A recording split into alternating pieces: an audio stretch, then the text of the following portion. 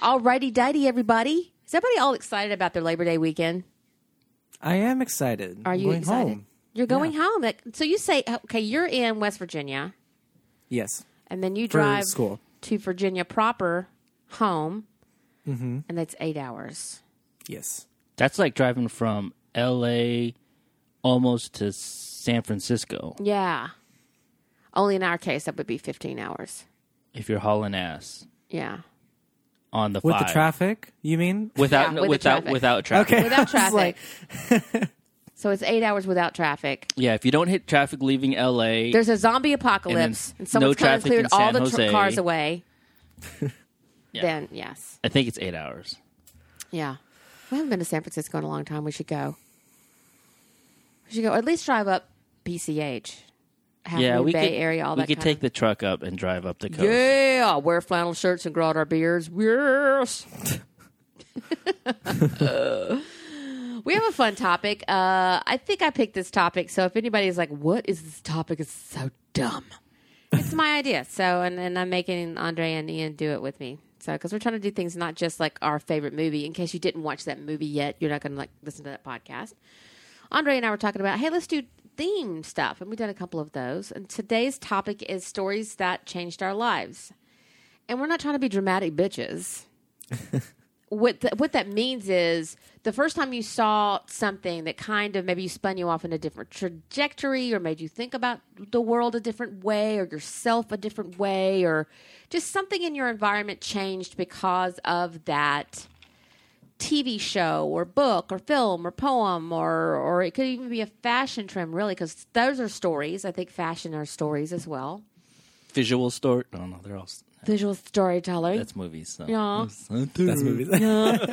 So whatever. So who wants to go first? Who wants to say, what's the very first thing that you remember seeing and going, oh, shit, the world's like that? You want to go first, Andre? Sure, I guess. Yeah. So I was when you sort of brought up the idea of talking about it, I had to like rack my brain a bit because I was like, changed my life, like my whole journey, my trajectory, as you say. Yeah. I'm not sure if it, in the grand scheme of things, these things sort of changed my life, but they did. They're definitely like bookmarks in sort of my life and how they made me like think of certain things a different way. Yeah. And this first one will come as a shock to no one. But Harry Potter, the Harry Potter movies and Harry Potter books. I'm obviously not the only one to talk about how it's changed my life, but I feel like it's changed my life in a unique way in the fact that these were the movies that I distinctly remember that made me interested in the process of filmmaking. Oh, cool. Because, like the DVD sets would always come with like that second disc with the bonus features and the behind the scenes. And I would watch that shit constantly because to me, like when I was younger, the thought of putting all of that together, I just wanted to know like how it came to be. Specifically like visual effects. Like how do they do that? Like, and it still blows my mind. Like, I bought like a trial version of like Adobe After Effects and I tried to like replicate some of the visual effects to no avail, but it also like opened up sort of, I guess the way I think about like filmmaking, because it really is just a million moving parts. Right. And it's kind of amazing how fast we put these things out anyway. I know, right? Because Yeah. I'm, my old ass, back when fire was invented. Yeah, I'll get to mine because I have that kind of same.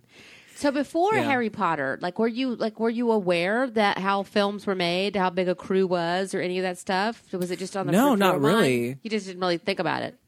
I didn't think about it mostly because, I mean, like, when the first Harry Potter movie came out, it's a funny story, actually. On, like, the plane ride from Portugal to America, the movie was, like, already on, like, the planes, because this was, like, 2002. Gotcha. And the movie came out a year before.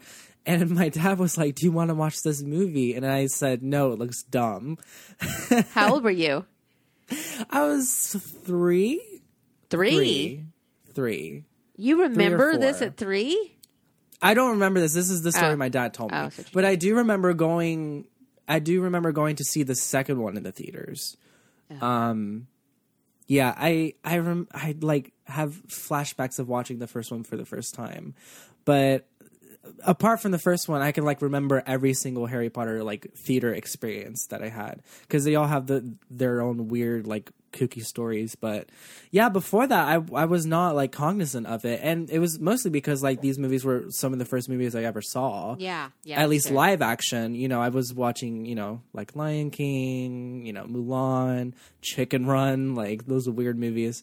But yeah, and those were like the first movies I owned on DVD, so it would make sense because again they include like the bonus features disc, and they would have like 40 to an hour worth long of material where they just like go like segment by segment, and I just ate that shit up. Like, I was like 7 years old listening to like the director's commentary through the movie. Like, that's so cool.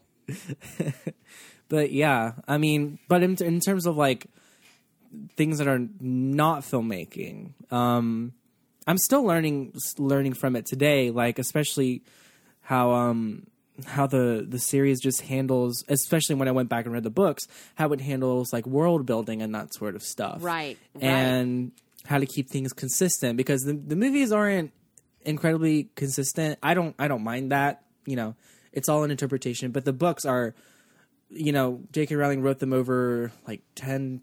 No, the films took 10 years. I think she was writing them for like 20. No, I'm saying that wrong. The first book came out like 94. Was it 94? I might be 94, wrong. 96. I remember I was working at Cartoon Network 97 when they created a buzz. If only there was a thing where we could look up what this information is. That's what I'm doing we right would now. know when, in fact, the first Harry Potter book was written by the renowned author. 1997. 1997. See, there you go. Hello, holler. Yeah. So she was writing the books for 10 My years, boss and they is made this- the movie for 10 years. So how I know this, my boss is this incorrigible snob, and she's like, "I'm sorry, have you been reading the Harry Potter books? The first Harry Potter. And I just wanted to be like cool in front of her, and also couldn't stand her fucking ass. So I was like, yeah, sure, yeah, Harry Potter, it's great, it's wonderful, love it, yeah. She's like, yeah, and Yeah. the whole world that she builds, and I'm like, yeah, the world that he built was like great, and she's like, I'm like, wasn't that guy's name Harry Potter? So I tried to pretend like I knew, and then I went out to a bar that night, and I was like to the bartender in this biker bar. I used to drink in this biker bar that was right next to my house. And I said, "Do you know what this Harry Potter shit's about?" He goes, "Oh man, yeah, it's like a kid's book, but it's like 1,000 feet thick." And I started reading it. It's like, it's dope. And so I would go dope. to the bar every night because he would read like during the day before his shift, and he would like tell me what's in the Harry Potter book, so I could go to work and own this bitch. Mm-hmm. That was my experience with the books. That's great. Yeah, I ended up reading them after I saw. So you saw at the least- films first. Were you aware that there were books associated with the films? Yes, but my naive little mind thought that the movies came first and the books came second. Gotcha. They just wrote some books after they made a film after it. No, why not? Yeah, I think I saw like the first 6 films before I actually went and like started reading them. I've read the 4th book like an ungodly amount of times. I don't know why. It's probably my favorite to read and Is the it? longest. Which one? Yeah, which I've one probably was read that? it. I've probably reread it like 9 or 10 times at this point. Isn't that the last book in the series, the 4th one? No, Oh, no? last book is the 7th. Oh, Yeah. that's right. Listen to me. I can't very good. I did go to Alabama public school system, everybody, so whatever, back up. Which was the fourth book? Goblet of Fire. Oh, okay. yeah. That one was kind Yeah. of action-packed. There was a lot of intrigue going on. Yeah. Like, interestingly enough, the 4th movie is like apparently everyone's least favorite. Is it? It's so hard to compare them, like the movies, with each other and also to the books. I feel like they're just not comparable. I don't know. That's just me. Like, but yeah, it's me like rereading these books over and over again that I have like a freakishly encyclopedic mind when it comes to Harry Potter. Really? I could literally tell you anything. One time, me and my roommate, we had a friend over, and he said, I don't very much like the Harry Potter books. You know, there's a lot of plot holes in them. So what we did was we stayed up until 3 a.m. and we went book by book, and he told us what he thought the plot holes were, and I told him why he was wrong.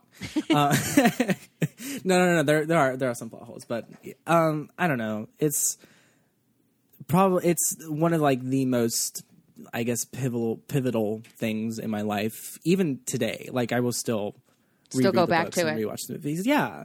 Weird. It's a source of comfort for me, honestly. Like going back and like watching the films and reading the books. I do that with Mr. Robot. If I'm having a bad day, I just go back and go, "Hello, friend," and then I'm like, "I'm good." I just start there. Ian, for you, we know that you were raised in a bunker like Kimmy Schmidt. So you didn't really have a lot of exposure. So it was kind of few and far between for you. What was that first kind Yeah, of? like the first stories I ever heard were like fucking Bible stories and shit. Yeah. So Sorry to all of our listeners who are believers. but then I mean, Fucking Bible stories and shit. By the way, this is a good time to remind you that we are not Ashland Baptist Church. no. Oh my god. Keeps happening. Keeps happening on the Instagram. They'll get a bunch of followers and they realize we're not Ashland Baptist Church. We don't know anything about that church. I'm sure they're amazing. We don't have anything against the church. So just to let you know that we are not Ashland Baptist Church. Yeah, we So got tagged in a post the other day, and we were like, it was about like the church. yeah. I mean, I feel like the podcast part of our name kind of like explains that, but I guess not. It really doesn't make. And then there's a band out. There's a duo out there called Ashland. So we're not the band Ashland as well. So if you see the explicit warning, you read the description, you're aware you're wandering into a world of probably something that maybe you're not into. Please turn it off now. But do thank you for the 53 people who are currently following us on Instagram and the 20 people who are following us on Twitter. We appreciate you. I don't care what those numbers are. I love that. Thank you very I'm much. following us on Twitter. Yay, stay with us. You know, I'm not about grabbing them big numbers. Anyway, you were saying Bible stories and shit. I think the first actual like, movie that I remember, and I think I think we've talked about this on the podcast, but I was a child when Return of the Jedi came out. Oh yeah. So I mean that was my whole generation, and I didn't watch most of the movie because I was scared shitless. Because you were a little kid. Yeah, I was a little kid, and I wasn't. I didn't grow up with the television, so I mean Halloween scared me. I thought that shit was real. Yeah. So, but the Star Wars trilogy, was it 4, 5, and 6? Yeah. That was really the beginning of the world of storytelling movies for me. But like Andre, I mean, I grew up in L.A. and I didn't know anything about how movies were made. Which blows me away. Until I think I started. Until you mentioned, why don't you get into production sound? And I'm like, well, what's that? He was like, what? Well, I can do that? I'm like, yeah. And I was like already 30. Yeah. He's like hated his job. And I was just like, you can be a sound guy. You went to school. We went to Los Angeles Recording School. He goes, really? I could do that? I'm like, yeah.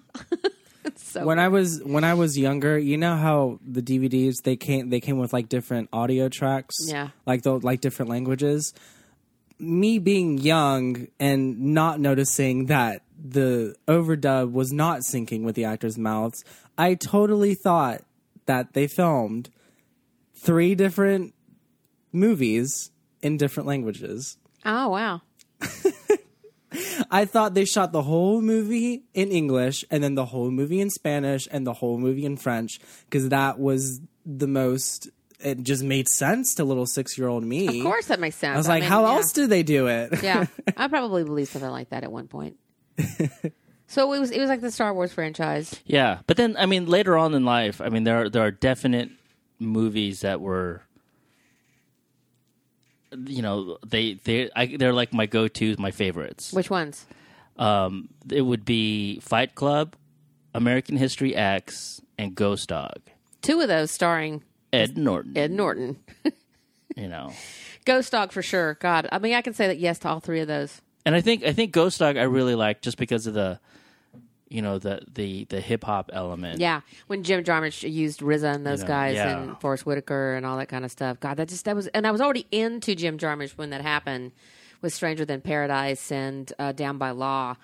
And then when I heard he was like working with RZA, I was like, "What? My chocolate and my peanut butter? What's happening?" Yeah, my appreciation for Jim Jarmusch was like secondary to Yeah, you didn't know, hip-hop. and I came to yeah. it because of Jim Jarmusch Yeah. because I was For me, and it's problematic. Like I'm living long enough in a life that everything that I grew up with is getting ruined because everybody's a fucking monster.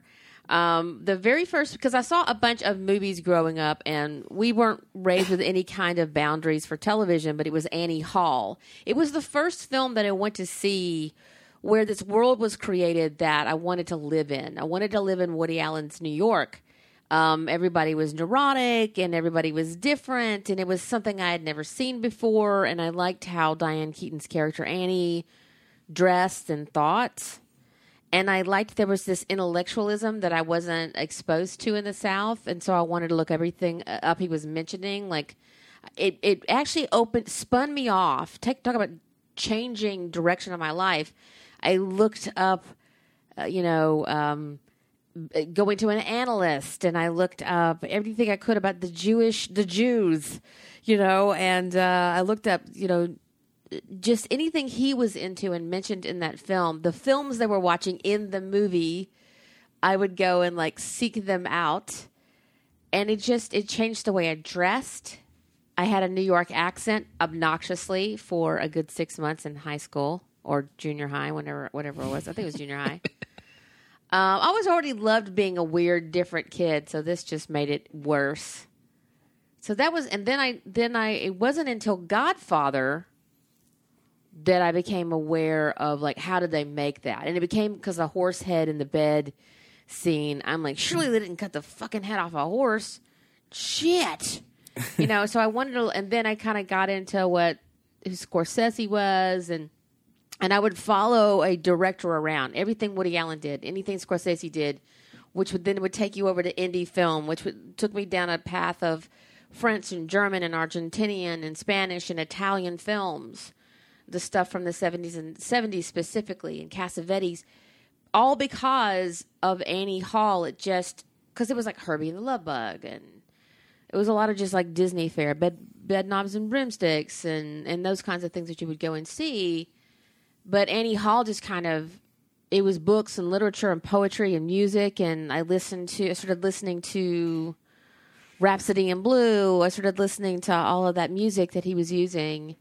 I was aware for the first time of a score, of a soundtrack, and I bought the Annie Hall soundtrack. And then, of course, Star Wars. Star Wars came along, and I was just like, what the hell? How'd they make that stuff? That blew my mind. Yeah. Well, it was like The Matrix was another one Yeah. that changed filmmaking the way Star Wars, I think, did. Absolutely. Where it was just like people were like, oh, fucking God, Yeah. what did I just see? So it was 1970. When was Star Wars? 1974? 77? Yeah. 77. 77, and then 1999, Matrix. Between those 2 points, those films just totally changed the game. I think if you didn't have those films in place, you wouldn't get to the Harry Potters and stuff later. Like, it wouldn't have... Oh, totally. I agree. Yeah, all of these things kind of just were there and kind of, built. But I think Star Wars is such a huge deal in, like, the three of our lives, if you think about it. Kind of like this, it sort of has its place in our lives. It's kind of if it weren't for, like, the Star Wars model, like, that was, like, the ultimate test to see whether audiences were interested in coming back to see movies that had such a long arc. Yeah. I think. The franchise, creating that franchise, right. Yeah. I mean, that wasn't even heard of. They're like, they're going to do another one? What's going to happen? And then I went expecting it to like pick up right exactly where it left off, and it didn't exactly. I was like, what happened? There's a time jump. Everybody has different haircuts. Well, I didn't even understand, but later on I did. Luke's voice dropped. Well, I also had to live through all the horrible years where they were trying to put the Star Wars cast on everything and anything, and they had a very embarrassing Wookiee special. Oh my God, the Christmas special? Yeah. Oh my God. Those things are funny now, but when I was a kid, they were just horrifying. So. I think, Yeah. and I'll just clip through it quickly. I mean, Saturday Night Fever came out. That was a big thing. A lot of us were dancing in the streets kind of deal. Rocky Horror Picture Show came along, and that was the first time we had seen a bisexual character. I have to say, when that film came out and I saw Tim Curry in that role, I had such a crush on Frankenfurter, and then I also had a crush on Susan Sarandon. And I was like, oh, I think I might be a little bit gay. I think I might be just a whole lot gay. I don't know. Maybe I'm gay, maybe I'm bi. But I kind of had a crush on a lot of people in that movie, and it was like, oh, okay. Yeah. And then when I would try to talk to people who were straight, they were like, that doesn't exist. Go get prayed over. And then other people were like, no, no such thing as bisexuality. That's just weird. You're just being greedy. I heard that stuff a long time ago. All the dumb shit you hear now. So that was the first film I was like, oh, that film made me feel some kind of certain kind of way about things. So Sure. this was a big one. Yeah, and then for me, Fight Club. Big. I was in the throes. I was in Atlanta. I was doing very well. I was making a lot of money. And I was in the throes of full-blown consumerism. Because I had a lot of money at my disposal. What is this, 90? When did that film come out? 98? Something like that. And I had a lot of money. So it was like, I went to see this film at the Dollar Theater on a Saturday because it was about to go out of the theaters and everybody was raving about it. That didn't stay long in the theaters, It did it? didn't. It was critically acclaimed and nobody saw it, and then it became a cult classic much after the fact. And this is when no one knew who, was it David Fincher who did that? David Fincher, 99. Yeah. No one knew who the fuck David Fincher was or what he was capable of doing. And that film literally, I was sitting there, I had credit card debt, and I was a shopaholic. I was wearing $2,000 suits to work because I was an executive. I had like $500 pairs of shoes, about 8 pairs of those in my closet. My handbags were all like $300, $350. I was, $400. Our lunches were like wine spritzers, all this bullshit. And that movie sat there and just reached into the seat and said, "You are not your khakis. The things that you own end up owning you. We are the all singing, all dancing crap of the world." And I was like, I had a religious conversion in the theater. I had all of the stuff that daytime Tyler Durden had. When they go through that one segment of the film where they're cataloging everything he had purchased out of the catalog, the way they did that, I'm like, that's what my house looked like. It was a Pottery Barn catalog. And I just went, oh, fuck. And it totally changed me. And from there on out, I started like downsizing. I started thinking about myself and my life in a different way. It changed my relationships. I'm reading the book again. Nobody knows there's a book. Chuck Palahniuk, one of my favorite writers. I've been reading it. It's wonderful because the script is basically lifted from the pages of the book. It's all right there. It's all beautifully done. And the way he translated it to screen was gorgeous. And it was a religious conversion. It was you could have seen the angels over my head. If angels had their teeth busted out and their eyes swollen shut from beating the shit out of each other, I went home with that over my head and was just like, I don't want to own any of this shit anymore. And it was like what is the stuff that falls away from your eyes? What is the things that fall away from your eyes? The shales, the whatever. And I just was totally awakened by that whole film. And to this day, if it's ever on TV, and I walk by a TV and it's on, I can't not watch it. Stop and watch a little bit, yeah. That one and Big Lebowski are the two films that I will just stop and watch no matter what's going on. I will watch those films. Wherever they are in the movie, I'll just finish watching them. Yeah, that's true. Big Lebowski's like that. Yeah. It wasn't like that the first time I saw it. And then, you were like, what the fuck is a stupid movie? Then I saw it again. I was like, oh. Then it was like, I became aware of like the style of the Coen brothers. Right. You kind of have to, they're very specific type of thing. You have to like, and I appreciate that people don't get it. Right.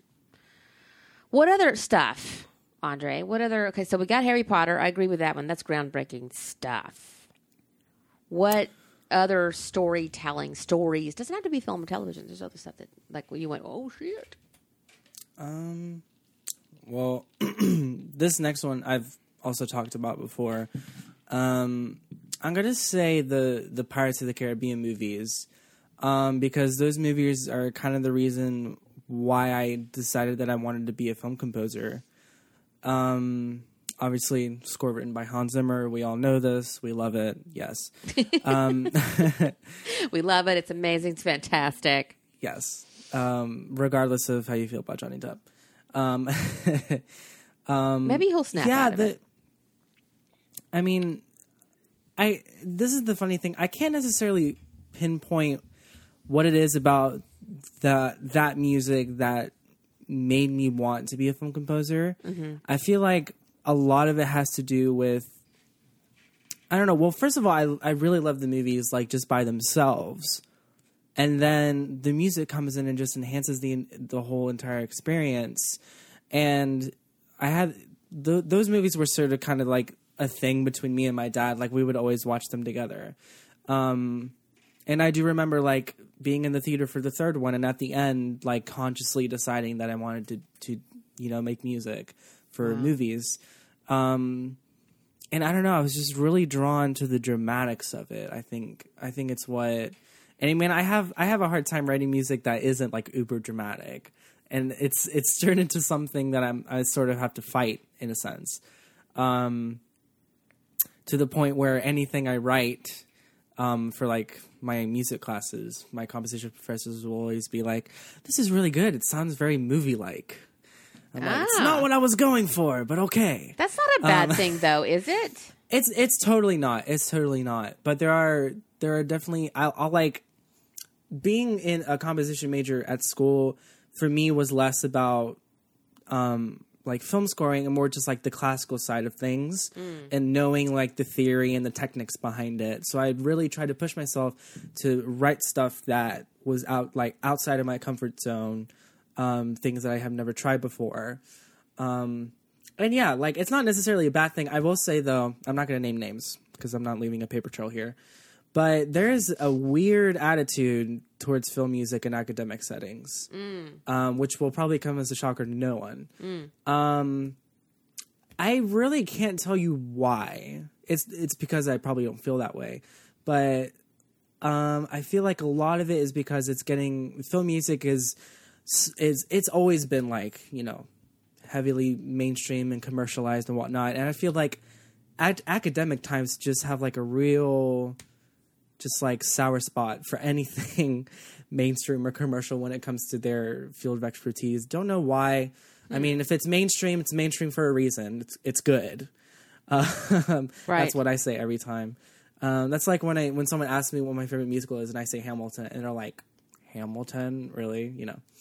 It's awesome. Good. It's amazing. It's fucking fantastic. Why wouldn't it be my favorite? Hello. Well, I mean, wasn't like Bach and Mozart and popular Beethoven, music? wasn't yes, that mainstream? It was. It was. And that's people a really used to good go. point. Look, people used to go to Shakespeare and they didn't hold up their finger and go fon fon fon. They let the public theater, by the way, which the original one was back in ye olde, England town, London old town, and they didn't like what was going on. They would boo and hiss at the characters and they would throw cabbages and shit. Like it was a rowdy ass crowd. It's like everybody was a black audience. Like if you went to see Shakespeare, everybody was like, "Oh hell no! What the hell's going on with this motherfucker right here?" Like everybody yelled at the stage. So I love it when people act highbrow about Beethoven and Bach and Tchaikovsky, and it's like, dude, the way this music was consumed in public was not everybody sitting around like with white wigs and powdered up, going, "Oh, this is delicious." Yeah, shit was played in the church, and that was as mainstream as you can get. That's right, and the church was the benefactor of all the art. So that's a really good point. It's a really good point. Yeah. I don't know. It's I don't know. I feel like the attitude toward it as well is just kind of like it's, I guess, a simplified version of composing, and it's really not. It just isn't. I just feel like if it's not John Williams, they're not interested. You know what I mean? Interesting, because it feels like somebody might be like jealous of just not succeeding in life. Could they?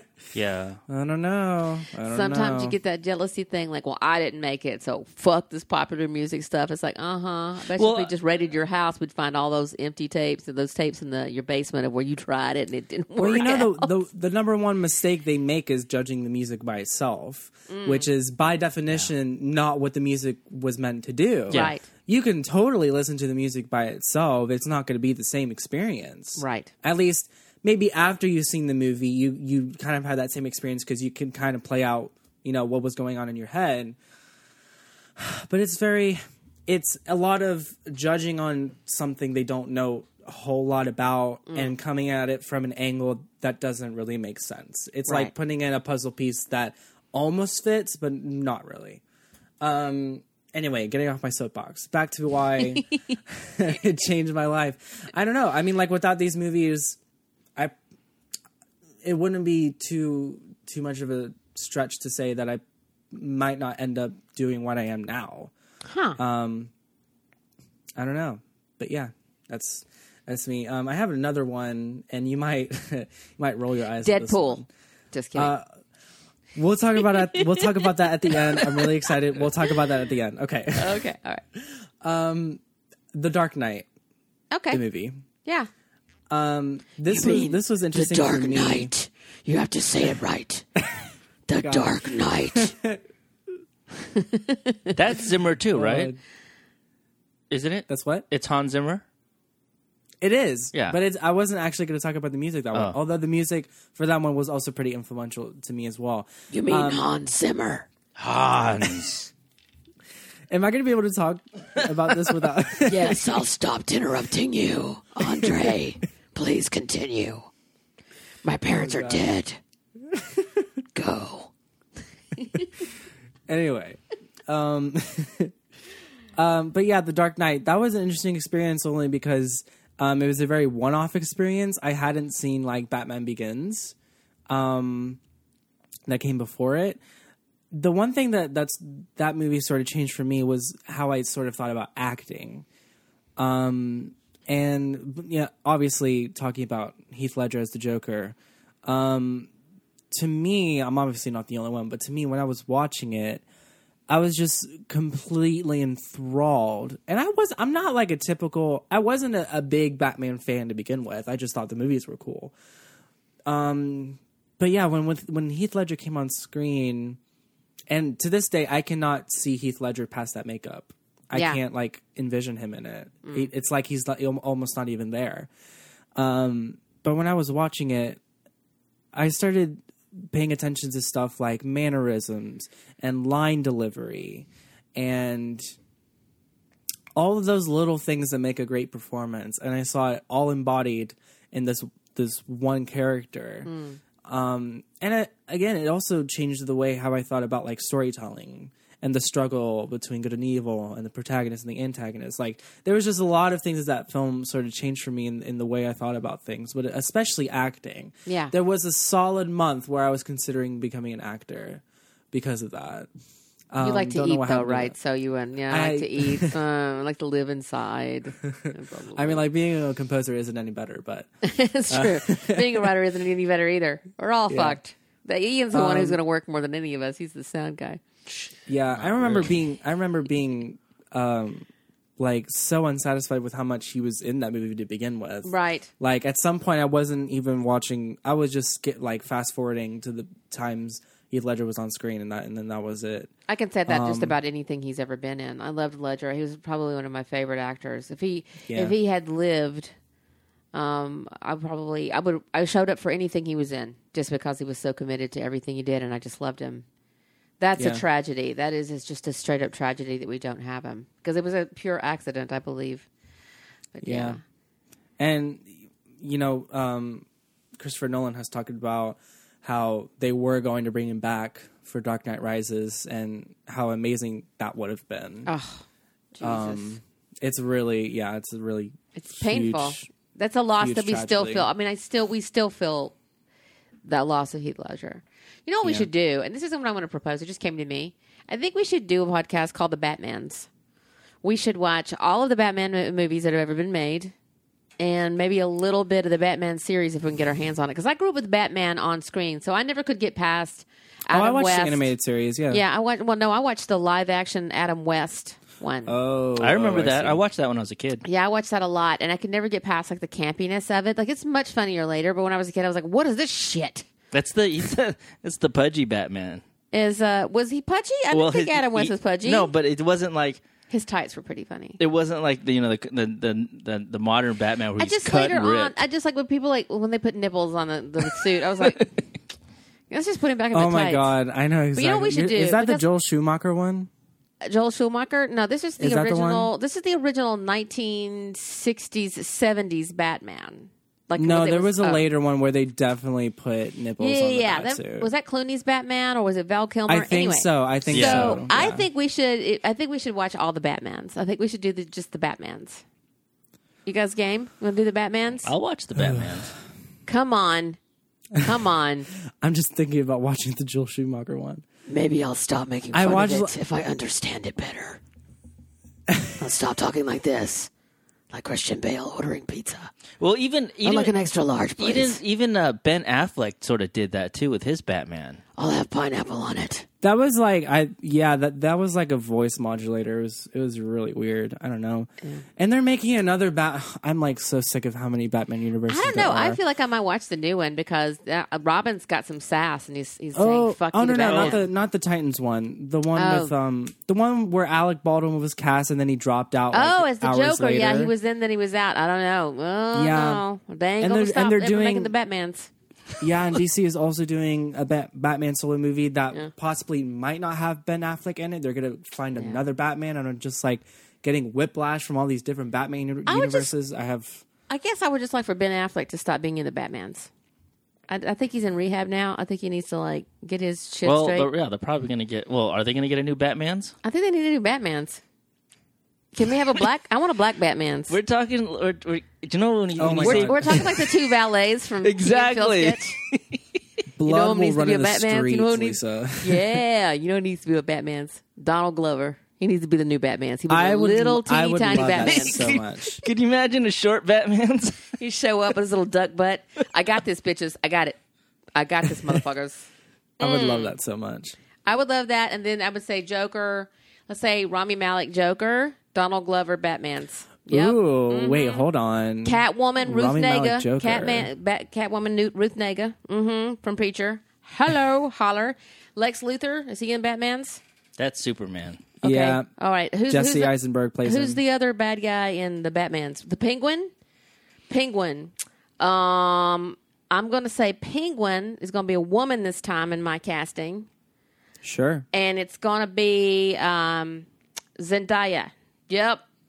That's her. Penguin. Because I'm a girl. She's going to A show up. woman and a woman of color, those fanboys are going to explode. I'm trying to make it happen. Trying to make people explode all over the world. Or just talk No, them listen. into it. Yeah. Listen, the Penguin in the Gotham TV show, I like him a lot. For me, is the definitive. I like him so much. He's so kill, kill, die, die.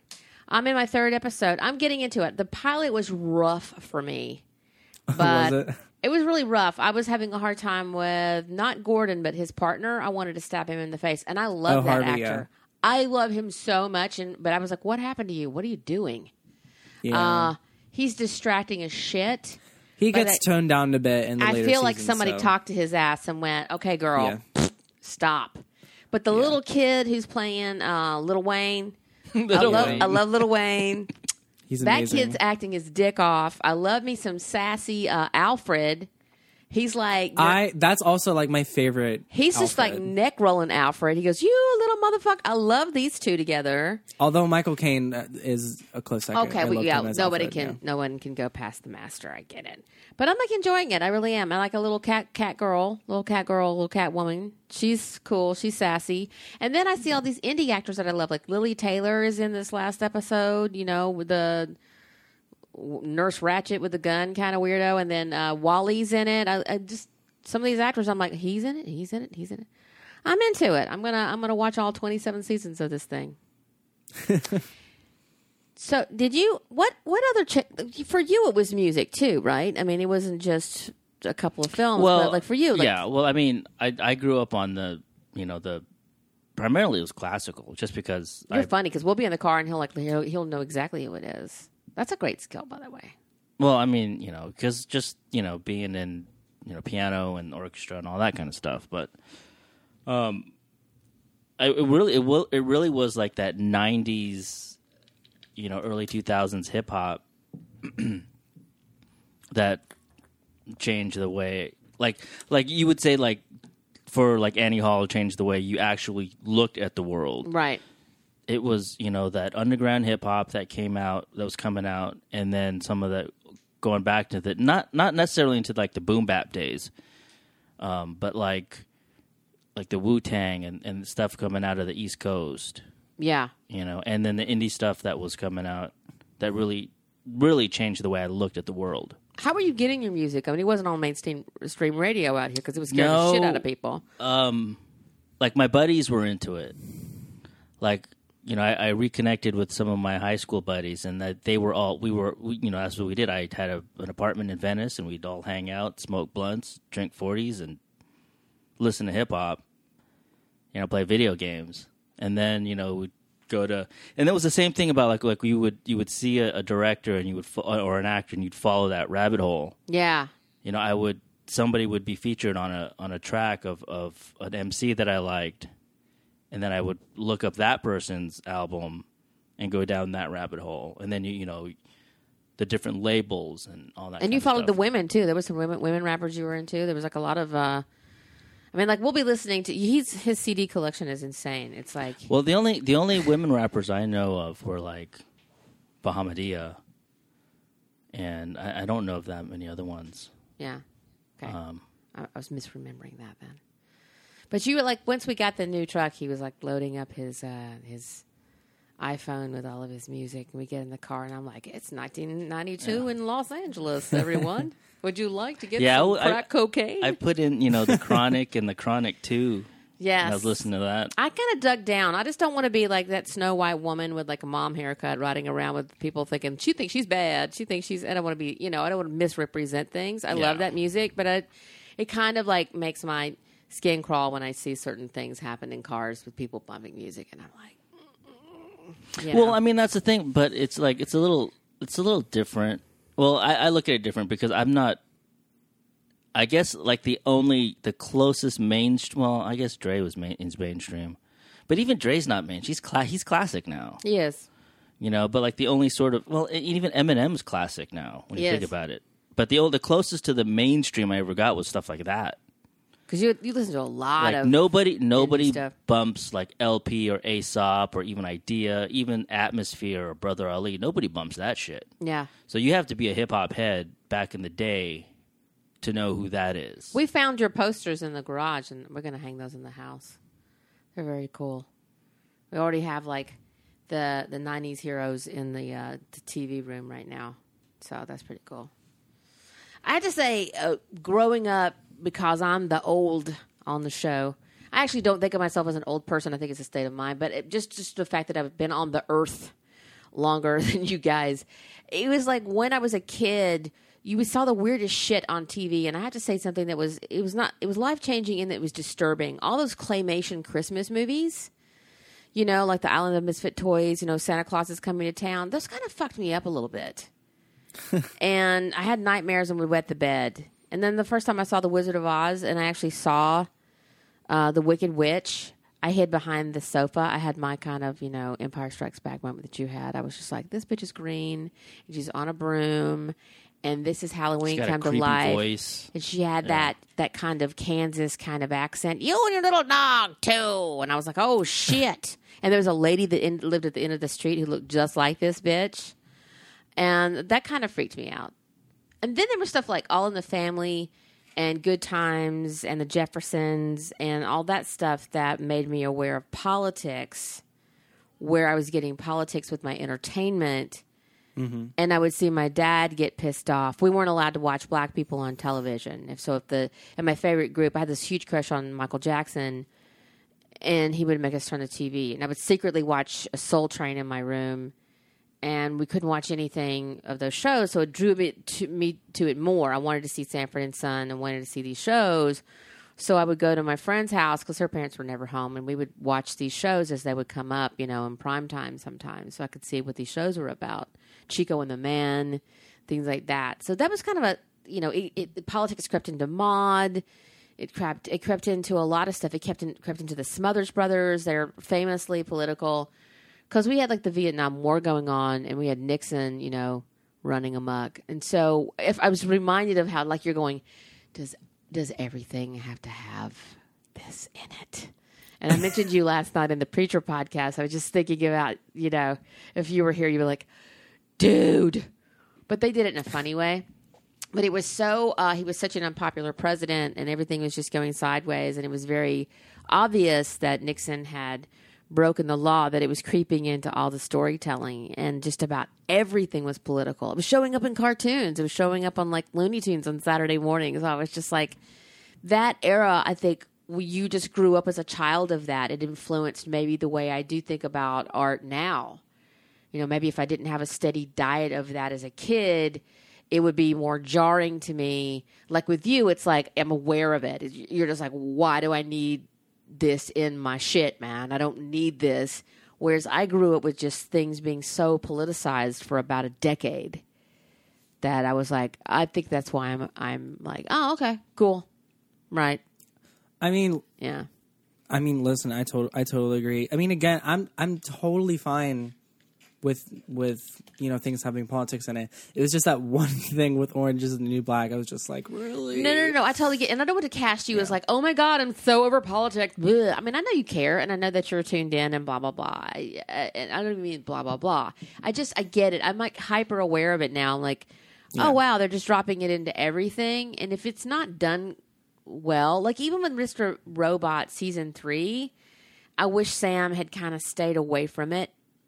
But, you know, they went to there, and it kind of, I didn't particularly care for it. I don't think we needed it. I don't think the series needs to, like, embrace what's going on with Trump to be an awesome series.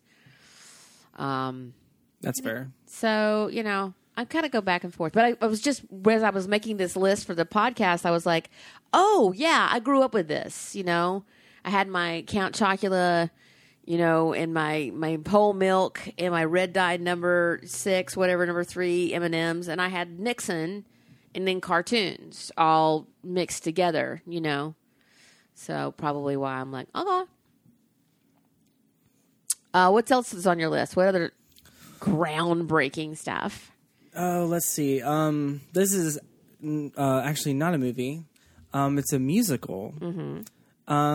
So a little bit of backstory. When I was in high school, oh God, I sound so old. When I was in high school, basically shut up.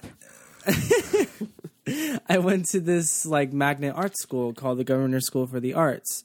And they have, you know, like different departments for like different art forms. I was in the instrumental department, right? So I was playing in orchestra. I was playing in like chamber ensembles. I was doing lessons every week, theory, all of that stuff. And every once in a while, we had this thing called a cross, where basically one of the departments from the school would put on a performance, and the rest of the school would come and watch it as a sort of way to like sort of open up our like worldview, you know, that sort of thing, get us exposed to new things. And I remember we were doing, there's going to be like a musical theater department cross, and I remember being like not too jazzed about it because I was a freshman in high school. I didn't particularly want to go see a musical, mostly because I never had any experience, you know, watching musical theater. The closest thing I had was like the 2003 Peter Pan with Kathy Rigby. Like I had that on VHS. Oh, wow. And I would watch it constantly. But that didn't register as like stage musical theater. To me, that was just kind of like a movie shot differently. But and they were doing Jekyll and Hyde the musical. Again, I had no idea what to expect. So we were in the theater. The show started, and by the end of it, I felt completely different and just like transformed. And it's like, it's so cliche to say that, but I don't think so. I always point to that show as the reason why I love musical theater today. Wow. like, I'm not exactly sure what it was, but I don't remember seeing a lot of it. I think I was in this like weird catatonic state where everything was happening at the same time and I was just completely overwhelmed, sensory overload. I was loving it so much. And like, I would listen to that soundtrack was the only thing I listened to for like 6 months. Wow. Like, it was insane. And then I started getting into other musicals. Like, after that one, I got into Les Mis, and then I got into Phantom, and then I started actually playing in real musicals, like in community theater, so I got more exposed to that stuff. And then I finally got into Hamilton when that came out. Well, not like a year after that came out, because I'm late on everything. Me too, yeah. But yeah, and I got a chance to see it recently. Not in the same theater, in the same city. This past March, it was Virginia Musical Theater was putting on a production of Jekyll and Hyde, and it was one weekend before my spring break. Was that gonna stop me? Hell no. So what I did was I drove down for that one weekend. So I got there Friday, stayed there the whole day Saturday, went to see the show Saturday night, drove back Sunday morning in time for class on Monday. And then the next week, I did that same drive again for spring break. And that sort of sums up my I guess, dedication to that show. Because, I mean, like, especially in like, my town, it's not very, like, art-centered. The town next to us very much is. And I did not know when would my next chance would be to see that show again live. And it was such a weird, like, catharsis watching it in a live setting like that again. Because that's cool, it was, like, though. I mean, that's just really, like, I almost took that little journey in my head with you. Yeah. Well, yeah, it was cathartic in the way that I was relating how that show sort of, like, inspired the way I wrote music, inspired the way how I thought about certain things. And it was just really, I guess it's transformational, I guess. And then the last thing on my list... You shouldn't be ashamed of that, though. I mean, you shouldn't write that off. Oh, I'm honestly, not. You shouldn't. I'm not. I'm totally not. Yeah, okay, cool. All right. But yeah, my last thing on my list, a little bit out of left field. We talked about it a little bit. Teen Wolf. Yeah. I love that show. I really did. Well, the first 2 or 3 episodes that I could see that were a blur when I was trying to speed watch it. Never try to speed watch a show that you are interested in. It's the worst. But yeah. What about it? Like, what? How did you come to it? How are you aware of it? And what was like your first? Did it take the first episode? Like, walk me through all of that because I'm interested to know how you got turned on to this show. Sure. Well, I like recently seen like Dylan O'Brien in The Maze Runner, and I remember really loving that film and really loving. I probably had a crush on him and didn't realize it at the time, but I was interested in seeing like what else he'd done because I was like I swear I've seen him in something else but I can't place it, and then there was this like I found the show Teen Wolf, and everyone was like laughing at me for bringing it up actually.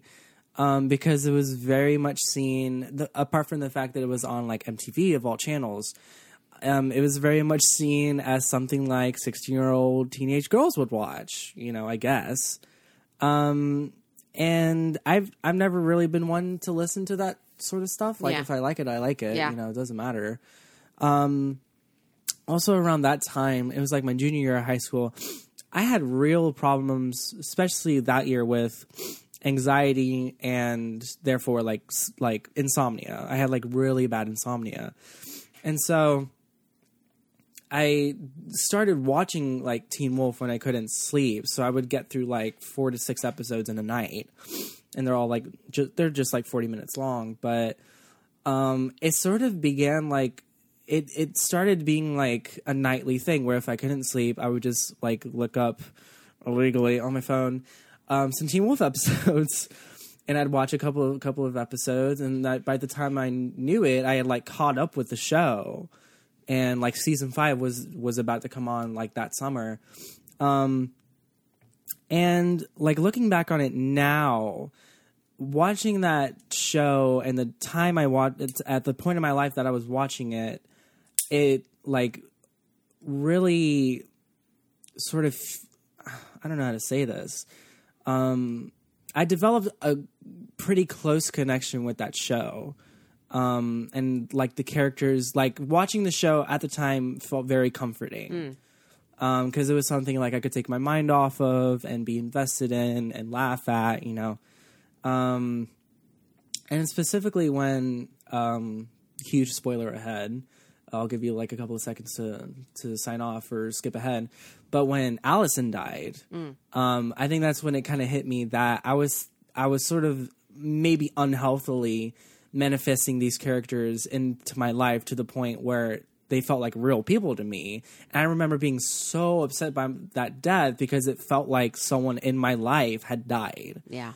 And so, and especially when the show ended, that was really tough for me. Right. Because it was sort of saying goodbye, especially to like, you know, that chapter of my life. And like looking back, I mean, mentally I am better. So that's good. And I don't know if that sort of changed my life, but it was definitely something that I'll always look back on in that specific light. Yeah. Yeah. I've done that too. I've had an unhealthy obsession with certain shows where maybe I got too much into it that I had to go, whoa, back up, you know, come on. Mm-hmm. I think it probably was Buffy the Vampire Slayer because that show, I got really invested in it. And then when the people on the show just stopped caring about it, I was like, what the fuck's happening? Like, nobody's showing up for work on the screen. I remember and then I had friends who worked on it out here, and I was coming out to visit them. This is before I moved here, and I was like, what the fuck's happening on the show? And he's like, nobody wants to do it anymore. Everybody's just dragging themselves around set. I'm like, no shit. You know, I'm like tuning in every week, and everybody's like, yeah, there's some vampires coming out of the hellmouth. So stab them. You know, and I was like, oh, fuck, you know, because I was so into the show. And when that I remember having a moment of like, I think I'm way too invested in the show because I was really fucking pissed off.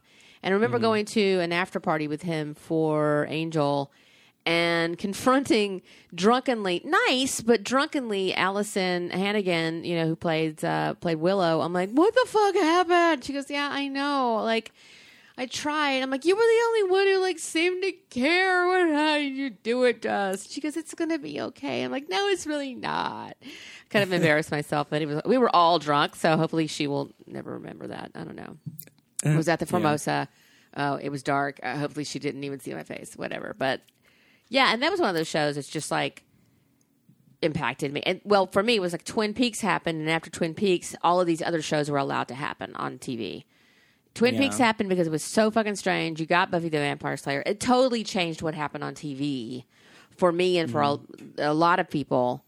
We got Wonder Falls. We got a bunch of stuff that happened on TV that was just kind of impactful. Oh, before we go further, I just realized that Martin Scorsese, by the way, did not direct The Godfather. I would have listened to this later, and I would have been like, motherfucker. I misspeak like a lot on the show because I don't do a ton of prep. It's obvious. So I'll be listening to something, and I'll say like the wrong season or somebody's wrong last name or a wrong thing. I know in my mind Francis Ford Coppola actually directed The Godfather. I said Martin Scorsese, but I did get into his films as a result of watching The Godfather and trying to figure out how to put the horse head to bed. So I just want to correct myself there before anybody goes, bitch, Francis Ford Coppola. I know, I caught myself before it was over. Just want to say that. We were in a good flow, and then I fucked it up. I felt the kind of same way about Teen Wolf as well. I liked that show. It was hypnotic for me. I think I came there for the talent of Tyler Posey. He kind of drew me in. There was something about him. And then Grumpy Cat. I can't remember his actual actor name, but I loved the guy. Grumpy Cat. We called him Grumpy Cat all the time. He called himself Grumpy Cat. Tyler Hoechlin? Yes. Derek? Loved Tyler Hoechlin. Loved Derek. And like I just loved him because he was just so cute and just so like. He was like the dark haired older one, right? He was like the older who sort of stood around the set like, why I'm on the show. Yeah. And he was going to be like a baseball player, and he ended up, here's connections, all my degrees of whatever. He ended up, Joe Mazzello, who was in Jurassic Park, who was in The Pacific with Rami Malek, who was recently in Bohemian Rhapsody with Rami Malek. He directed his own film called Undrafted. By the way, it's a lovely little baseball film, and it's based on the real true story of his brother who had played in the minor leagues forever, and it was the day that he finally got shut out of the draft, and it's the day that they had to play this just random game, and Tyler Hoechlin is on the team, and he is awesome in it because I got to see the spark of the talent that he had in that little movie that I hope more people see. It's a gem. Yeah. Go and rent it. Yeah, his character Derek has also like one of the best like arcs in that show as well. He does. I liked. Yeah. I came for Tyler and ended up kind of staying for Derek. And as much as I liked Styles, I kind of just was more focused on what was happening with Derek usually. Yeah. And then the twins. I was into the twins. I like the twins. Oh, I love the Carver twins. Yeah, I love them. They were great. Well, the other thing I wanted to say about that show was I think the reason why it was like hitting me on like multiple levels as well was like that show like really deals with like two things mostly. Was it really deals with like the concept of like found family, like Isaac, who had like an abusive father, and like the father ends up getting killed, and he sort of finds this new family with like Scott and the pack and everything. Yeah. And like I really related to that because that's what I was sort of doing with the show. Again, probably unhealthily as well. I don't know, but and again, I'm the same way. I think we're drawn to stories like this even now, and I always have been. My entire life are found families. Maybe because I felt out of balance with my own family and always felt out of balance with friends. Really didn't know how to make friends necessarily. I was kind of awkward at it, bad at it, whatever. Too intense, too weird, too sensitive. These are all the things I was accused of, and I'm sure I was guilty of them.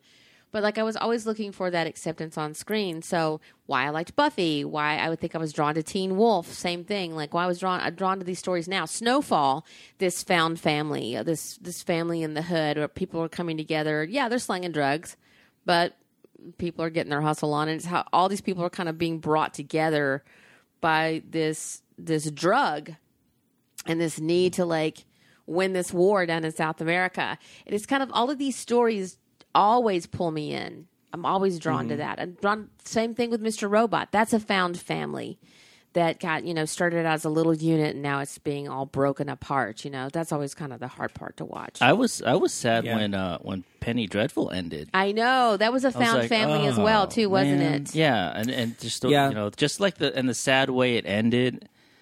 I felt like I lost a friend and I was walking away from the funeral. Dude, I was John Clare at that grave. All by myself. I was very upset. Yeah. I was really feeling that when Parks and Rec ended. Oh, yeah? I remember bawling at like the finale episode. I had to go back because I got to where I was watching it and I was really into it and work got in the way. I was actually on a film or something. And everybody was like, "Oh my God, did you see?" And like, I totally think I missed a big part of television history by not continuing to watch it. So we had to go back. You've never seen it? No, I saw I saw the first season or something like that. I think we watched the first season together. Yeah. Yeah. But found It's families great. as well, like that. Yeah, that wacky group of people. And then I feel that way about Preacher with Tulip and Jesse and Cassidy. Those three, like I'm like, oh my God, yeah, and they kind of all love each other, and yeah, I'm kind of always drawn to those stories. I think we all are. I mean, The Americans when that ended the too. Americans. Oh man, I felt that made a list of worst fandoms. I was like offended that it was Doctor Who fans and the Americans, some of the worst fandoms out there. I'm like, what are you talking about? We're gonna do a podcast about fandoms. We're going to try not to piss anybody off because I've gotten death threats over that shit before. But yeah, I think a lot of people come to those stories. I think we're sold this kind of weird marketing scheme that American families are supposed to be perfect, and they are not. We're trying to hold ourselves to a standard that literally doesn't exist. And I think that's why we're all drawn to these stories of found families as well. Yeah, well, the other thing I wanted to say about Teen Wolf as well was that the other thing that really sort of, I guess, impacted me was how the show sort of deals with mental illness and is like, again, just like hitting the nail. But the show like does an unusually good job at handling things like PTSD and panic attacks. Here's what happened. So, like I said, I was dealing with a lot like of anxiety and during that time and all that stuff. And there's this episode in Teen Wolf where, you know, Stiles gets a panic attack, and the show that episode sort of revolves around that. Don't know if you remember this, Lisa. And, you know, like Scott has to kind of take him into the bathroom, and he has to calm him down and all that stuff. And I remember, like, a couple of days after watching that episode, I had a panic attack of my own. And I, like, vividly remember, like, replaying that scene in my head. One, because I knew what was happening, because the show did so well in explaining what it is and, you know, that sort of thing. Yeah. I was replaying that scene in my head. I was like, okay, that's what it's the same thing. It's fine. And I was also using that coping method that was in that episode, in that scene, to calm myself down. Wow. And I tell the story all the time because it really is, like, super impactful. Like, if it wasn't for, like, that episode, I probably thought I'd be dying or something, you know? Right. That, I mean, like, for me, that just sort of, That's tops crazy. That's awesome. I mean, that's pretty Yeah. awesome for a show to have that kind of impact. Again, not for nothing. People say it's silly to sit around and watch TV shows and take all this stuff so seriously. I mean, it's kind of, I think it's important and inherent that we witness and experience these stories for exactly what you just said. That's amazing. Yeah. I was a latchkey kid. My parents worked. My dad was on the road all the time. My mom, had to make a living. We were left on our own, and I was raised on television. I don't think it's a bad thing. We weren't naive enough to believe that, someone was trying to teach us a moral code. Even if they were, we were like, dude, we know people don't act like that. But, I remember, I drew a lot of lessons I grew up watching the Waltons, and you had this kind of idealized way that people behave. And then you would go out in the street and see the way people really behaved. And that's when, those shows that came along, like All in the Family, like The Jeffersons, like Good Times and whatever that said, but it's really not like that if you're a person of color. It's not that if you're a woman. It's not like that if you're different, if you're gay. I mean, there was impactful episodes that talk about topics that could be ripped from the headlines right now back then. So it was like growing up, I would learn, this is how you do this thing because I saw it on television. People would, so-and-so did this, and then maybe this will work for me, Then there was the idiots in my neighborhood who watched wrestling and thought it was real and would crack their back occasionally by jumping off the roof onto a trampoline. So I just consider that sort of like Darwin's Law. It's like, okay, fine. What, did you have is there something else that you went, Ian, that's dope? Anything recently that you've watched that you went, oh shit? Well, I mean, there's still if we watch a good series, there's still, it still has that same impact, I think. Yeah. All the ones that we watch. I mean, Penny Dreadful or then there's just good things like this, like The Sinner. We just saw that one. It was really good. Yeah. Mr. Robot. I do have to say though, you mentioned it, Twin Peaks. I saw the first one with you. And the first time the original 90s series, yeah. And I didn't really get it all that much, but then we watched it again, I think, before the reboot came out. And then you went through the reboot without me because you felt betrayed too, by the way. Oh, but then I watched it again afterwards, and I think it was weird. Is I was at the end of my pot smoking days, or I dabbled in back again, and I remember watching that God of Light episode. You got a light? Got a light, yeah. Yeah, the almost silent one with the nuclear bomb going off. Yeah. Stoned? Yeah. Oh, dude. And from that point, it's everything afterwards just became this amazing visual dessert. Yeah. It was holy shit. And I had no idea what was going on, but just watching it was holy fuck, this is this is amazing what I'm seeing on screen. I have to hand it to Lynch. He did it 20 years apart. You know, he did it in the 91, and then he came back and did it in 2017, 2018, and just blew my mind. Yeah, it's like he's not afraid to take a chance. Like the story in itself is just wild, and you have to pay attention. It's the story of good and evil, man. That's all it is. If you just look at it that way, it's weird. Yeah. It's performance art. It's all kinds of fucked up stuff, but it's just. But visually, what he did, because he is an artist, was just. It was really amazing. I think, if again, we said this before, to understand Lynch, you have to understand his art. If you go and look at his art, you'll get what his filmmaking is. I don't want to cut us off. Do you have a lot more to say, Andre? Because I really just need to know about Deadpool. No, that was pretty much it. We've been goading. If you've been listening to the podcast in order and not skipping around since we brought Andre on, and he's been on with us. He got us into MCU, the Marvel Cinematic Universe. I dabbled, didn't know what it was about, just loved, Thor Ragnarok, and was like, fine. And he was like, no, there's a whole bunch of stuff. You should watch them. And then we watched them backwards. He didn't tell us to do that. We did that because that's how my mind works. And I wouldn't recommend it, but, I'm still able to piece it together. We're going to do a whole podcast on the Captain Marvel trilogy, the Captains. Captain America. Captain America, not Captain Marvel. See, such an idiot at this. Whatever, because I know Captain Marvel is, that chick. So I've been goading you to watch Deadpool, and you were told by friends that you don't like funny things because you're dead inside or something. I don't know what they said to you. You're too dramatic and love to create very dramatic things, But I know that you're a whimsical person because I've gotten to know you somewhat. And I was like, of course he's going to love this. Or he's going to love to hate it. And then I thought, no, he's just going to hate it. And then you watched it.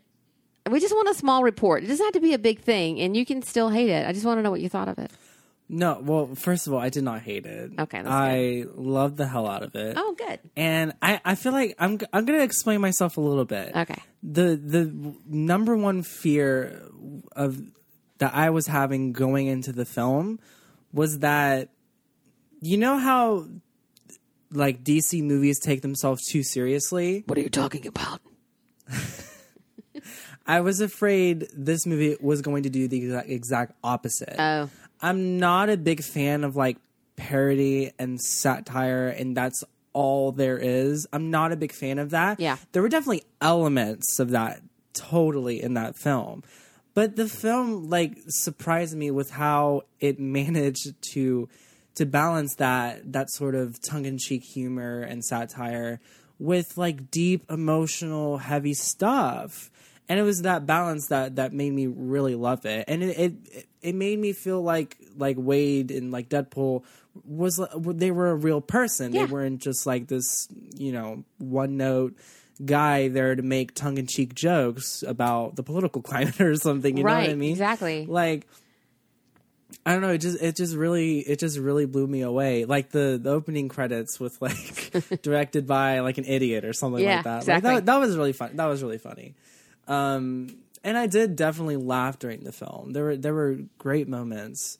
And I can't wait to see the second one. I haven't seen the second one yet. You are I hope that you love Deadpool because it just amps it up even more.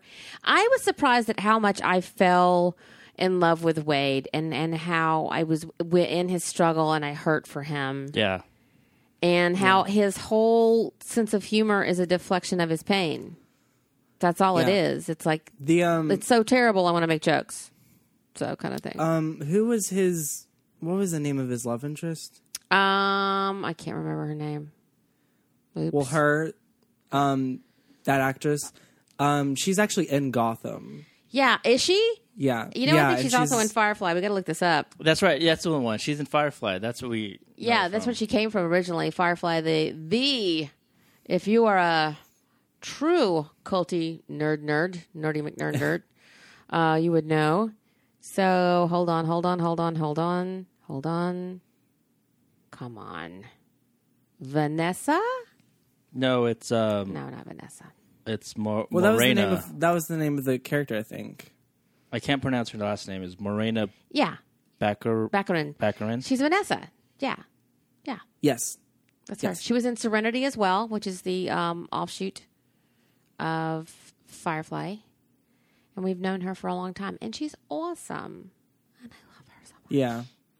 Yeah, she's in Gotham. She's in it for a long time. Like, she's still in the show. Yeah, I think she comes in season 2, I think. Wow. Yeah. Okay. Yeah, there's so many people popping up into Gotham. I'm like, what? Yeah, she's Leslie Tompkins on Gotham. There you go. Yep. She's been there. Yep. She's been on the series for 3 years, 75 episodes. Shit. So I'll have to watch that. And one. she's great. Yeah, she's also on The Flash. Get past the pilot. The pilot is just garbage. Yeah, I hated finish the pilot the several pilot. times. I was stayed for Andre. I'm like, okay, normally if I wasn't having to answer to someone, I'd be like, fuck this. But I was like, okay, he loves it so much. He's really, you wait till you get to season 3. Just the earnestness in Andre's voice. I'm like, okay. So now I'm into episode. You might hate it. I don't know. And I'm into episode 3, and I'm like, okay. It gets visually better. They put a little bit more money into it, but they don't spend a whole lot of money on pilots, especially for like network shows. It's definitely that show where like you can tell like they had the pilot as a separate thing, and the studio was like, okay, and then Let's it go. got immediately better. The pilot is trash. So second is like, oh, this is cool. And then third is like, I'm in this third episode going, oh, okay, I see what he's talking about. There's something here. That's why we were talking about Sons of Anarchy. Like, we didn't really know anything about Charlie Hunnam, white, blind guy. And we saw him in Papillon, and I was like, oh my God, this guy has chops. I'm going to go back and watch Sons of Anarchy, which you and I have never been able to get into. We're going to give that one a shot. So it's going to be Gotham, and then we're going to do Sons of Anarchy. Yeah. All right, we have to start it tonight. Started tonight, and then Parks and Recs. We have so much homework to do. Totally, but yeah, I love Deadpool. I can't wait for you to. That makes me happy because it was nothing like it. Like, I liked Guardians, I liked Deadpool, and again, I guess I had just all mashed up my perceived dislike of MCU with. I guess I was just thinking Christian Bale was yelling at that sound guy. Just going. That's what that was. And he wasn't a sound guy. I got my D. He wasn't a sound guy. He was actually a gaffer.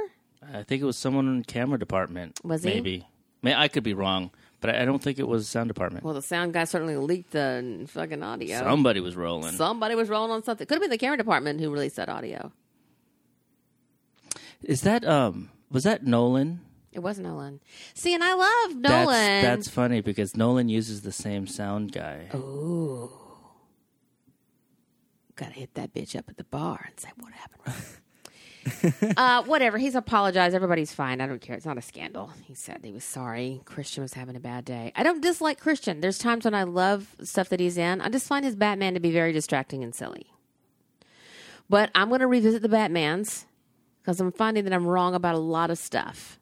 I'm rewatching a lot of things with fresh eyes. I also don't drink as much as I used to. So watching things sober is a whole different experience. So I'm not like sober, as you say. I'm like, I haven't given up like drinking, but would cut way back.